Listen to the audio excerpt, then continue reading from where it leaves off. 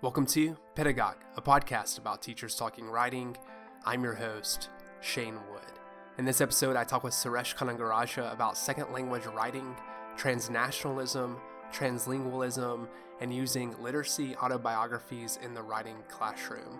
Suresh is an absolutely wonderful person to talk to, incredibly intelligent, and I'm thankful that he decided to be on the podcast. Suresh Kanagaraja is the Edwin Earl Sparks Professor of English, Applied Linguistics, and Asian Studies at Pennsylvania State University.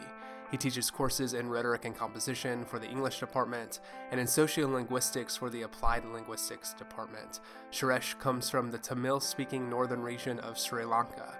He taught earlier in the University of Jaffna, Sri Lanka. His recent book, Transnational Literacy Autobiographies as Translingual Writing, combines the narrative writing of students in his courses and his own narrative on developing his teaching and writing through these classroom interactions. Suresh also serves in the Pennsylvania Governor's State Law Enforcement Advisory Commission. Suresh, thanks so much for joining us. I want to start by drawing on your expertise and knowledge in second language writing scholarship. So what are some current issues being addressed in second language writing scholarship, or what kinds of conversations are ongoing about teaching second language writers? So, I think all of us in second language writing initially started with the assumption that second language writers are new to English, and therefore we have to focus a lot on grammar and, language norms. So actually, there are some scholars, they are good friends, Vaidhi Ramanathan and Dwight Atkinson. They wrote a paper in the early 90s, and they call it the different cultures of writing studies. They said in L1, the teachers focus on voice and critical thinking and identity and all those nice things. But in L2, they were looking at two departments in the same university. And they said in the department that teaches L2 writing, they focus only on grammar. They don't talk about voice and critical thinking because they think students still need to learn the grammar before they can engage with that. So I think a lot of changes now relate to going beyond just grammar, because we feel sort of one of the first shifts that I wanted to mention to you is treating writing as rhetorical, even second language writing as rhetorical. And one of my good friends, Jay Jordan, he has been writing a lot about that recently, that why don't we teach or relate to second language writing as just rhetoric, than just making a grammatically perfect text. Right? So that's one of the major shifts. And with treating second language writing as rhetorical, we also come into issues of the voice of a multilingual writer, identity, and even creativity. I guess we were earlier very norm-driven. We were very concerned about getting the writers to learn the academic norms and grammatical norms.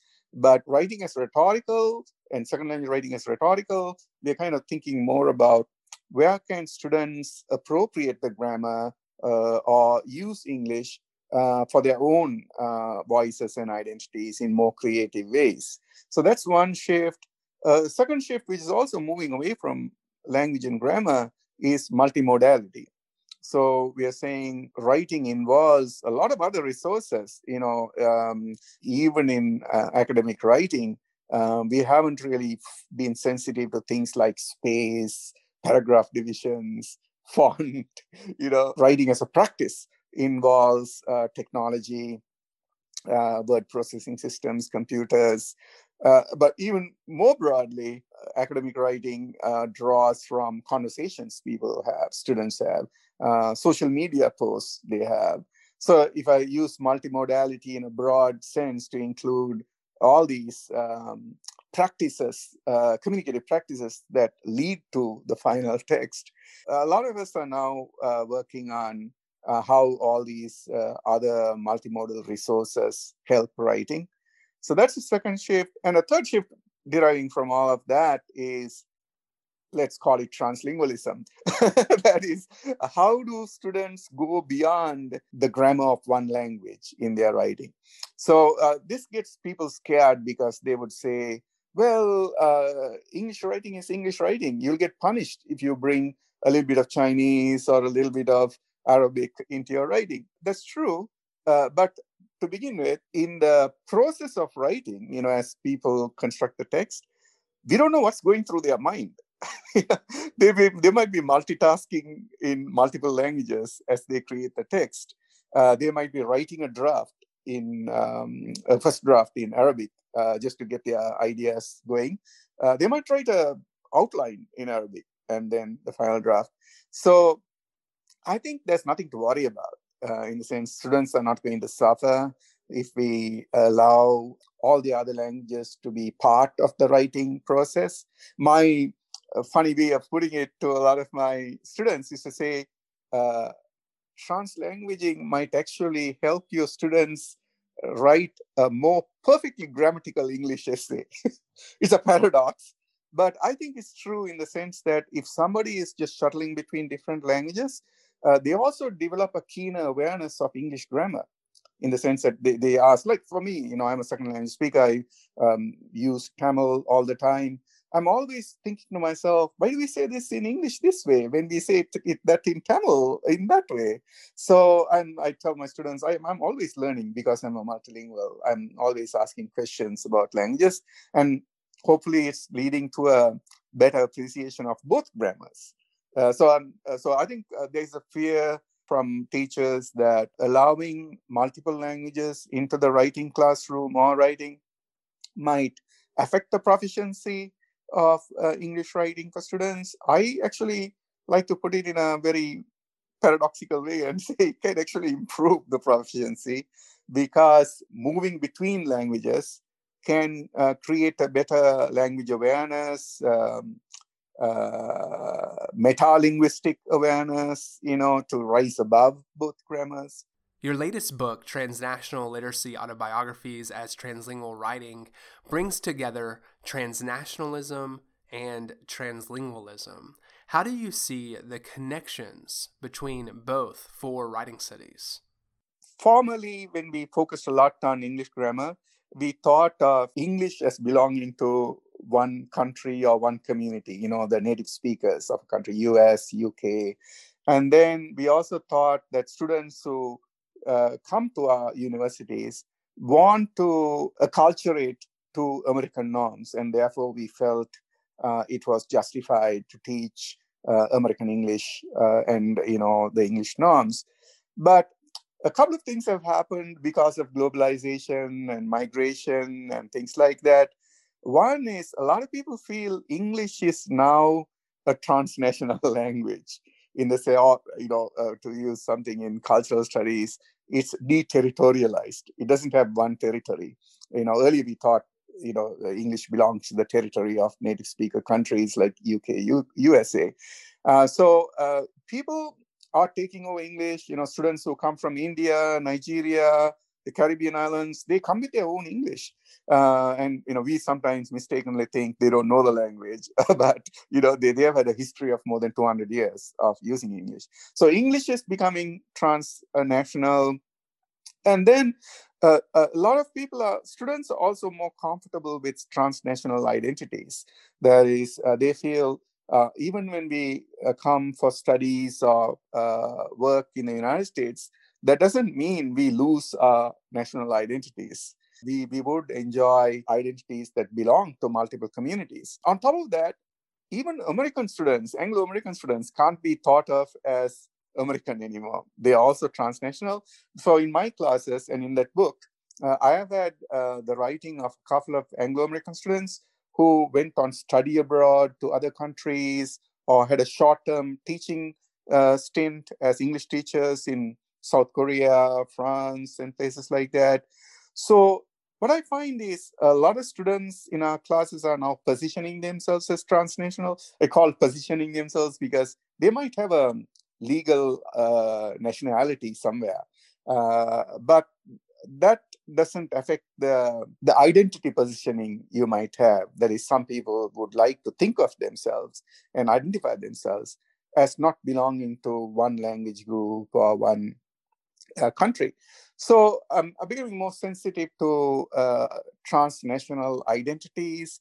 And then the question then is, so what implication would this have for writing?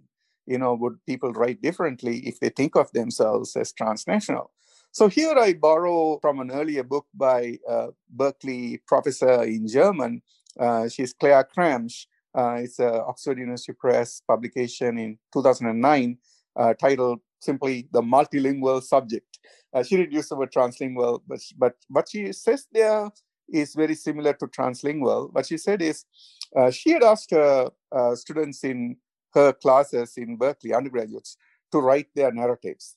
And just a short one-page narrative about becoming bilingual or coming to United States to learn in US universities. And what she said is, even without telling it to them, they developed a multilingual text. That is, they would start in English, but they would throw in something from their own languages or other varieties of English. And so what she eventually theorized this as, for people who don't have a very rigid sense of home, they are trying to find new textual homes.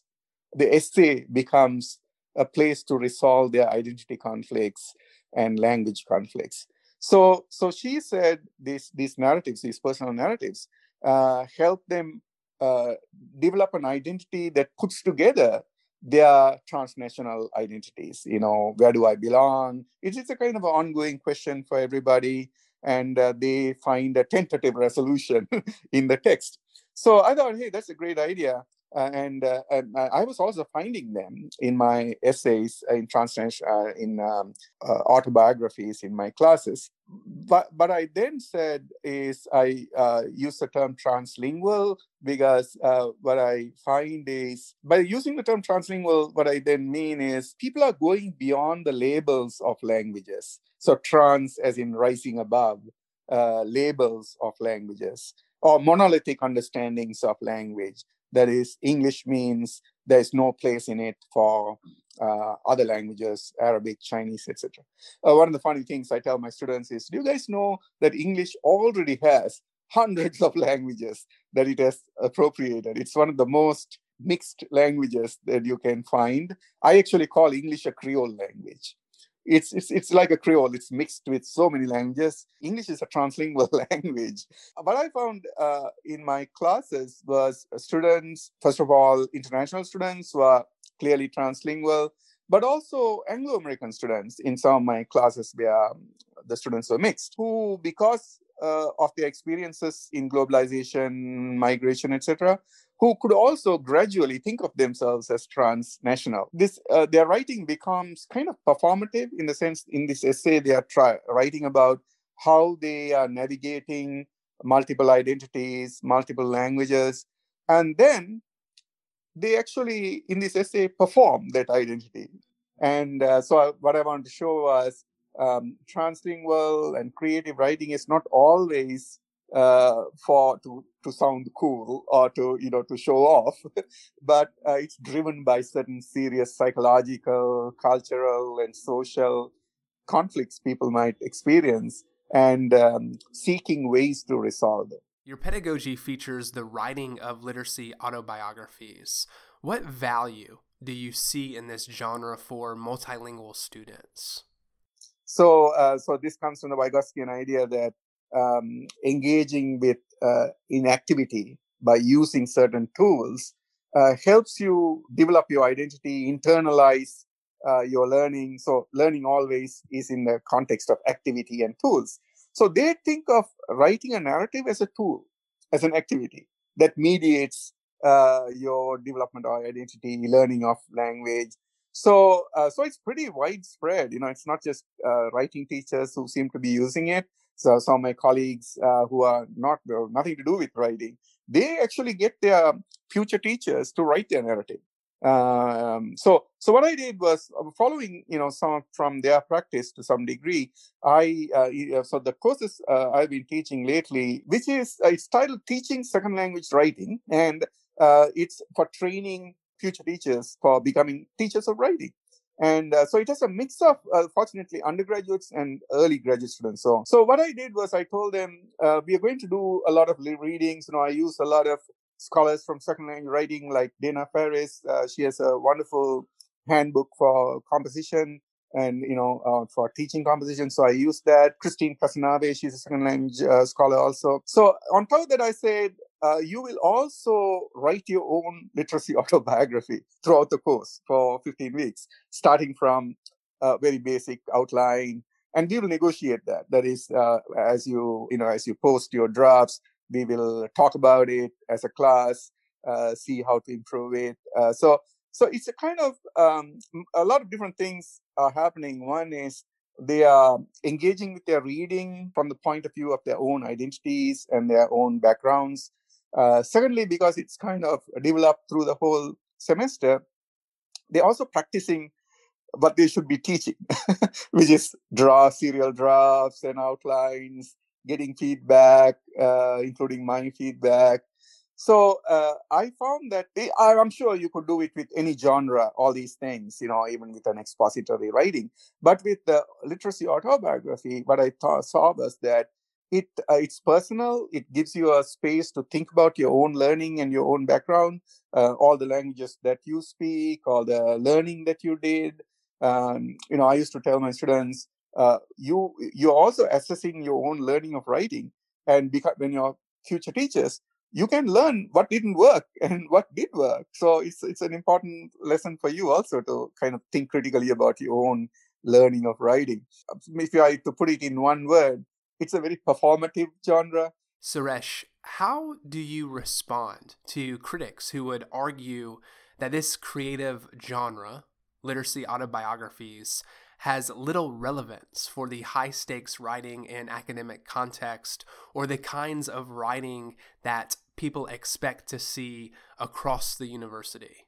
Yeah, no, that's a great question. Every time I try to publish on these things, that's what reviewers ask. So how is this going to prepare other students in good writing, teachers of good writing? So what I would say is, first of all, I think this partly goes into the question of transferability in writing. I know that's a hot topic. My position is that nothing is transferable as a product or as a genre. For example, if in my classroom, if I teach them research writing, we all do, that's not the same research writing you will do in your course in biology or physics or economics.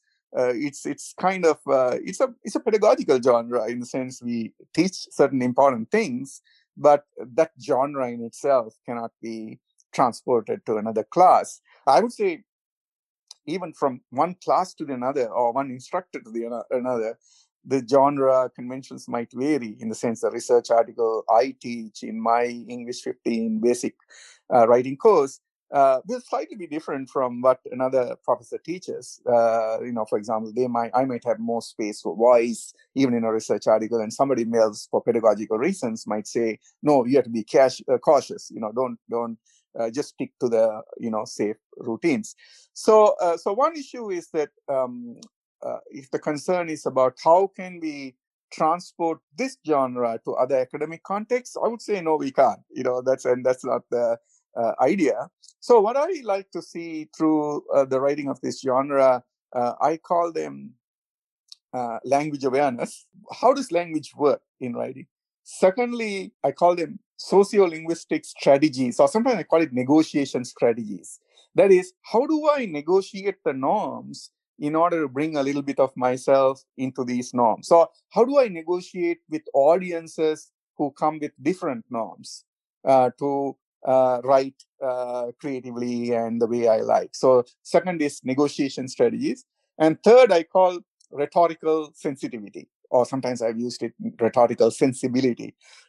Writing in multiple places, I forget my words, I guess.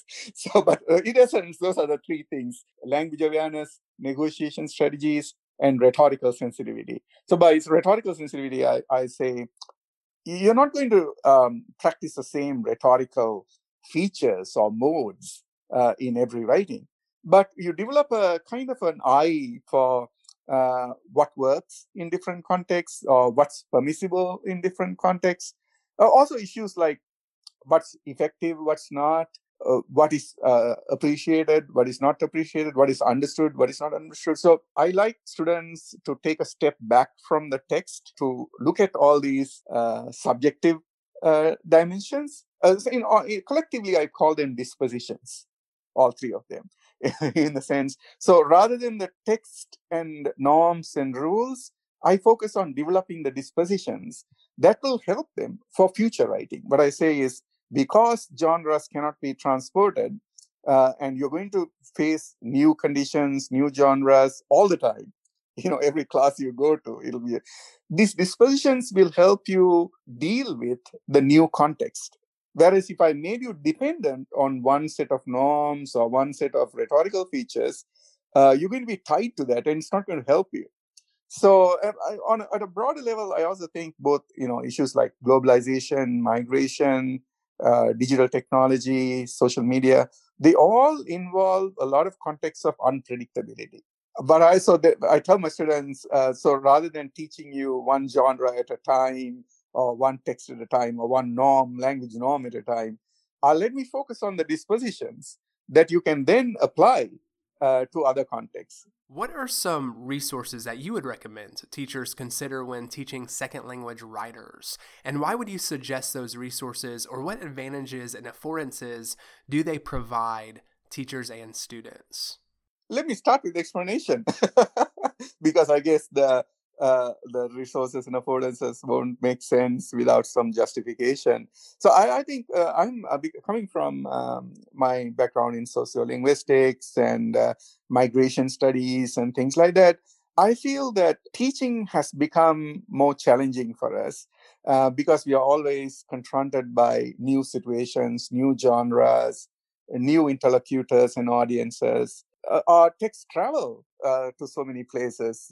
So teaching in a product-oriented way, that's a very familiar term for all of us, and also teacher-fronted way. That is me taking the authority, tell the students, these are the norms you need to learn, or this is the genre convention. And if you just learn the genre convention, you're going to be fine. It's not going to help, because students are always going to be confronted with new situations. So what I like to do in my classes is treat the classroom as a context zone. Like Mary Louise Pratt used it in 1991. A class is a safe space. Multiple cultures, multiple languages can collide, and a lot of times embodied by the students we have. Make all that diversity shine through in my class. So, I was kind of smiling to myself, because a lot of people sometimes say, how do you introduce diversity in your writing? So I said, I just provide a space for it, so that, it comes out, and I invite it, rather than just teach it. So I create a classroom where, as a context zone, where multiple languages and cultures can thrive. Or another term that I've used in some places is as the learning environment as ecological.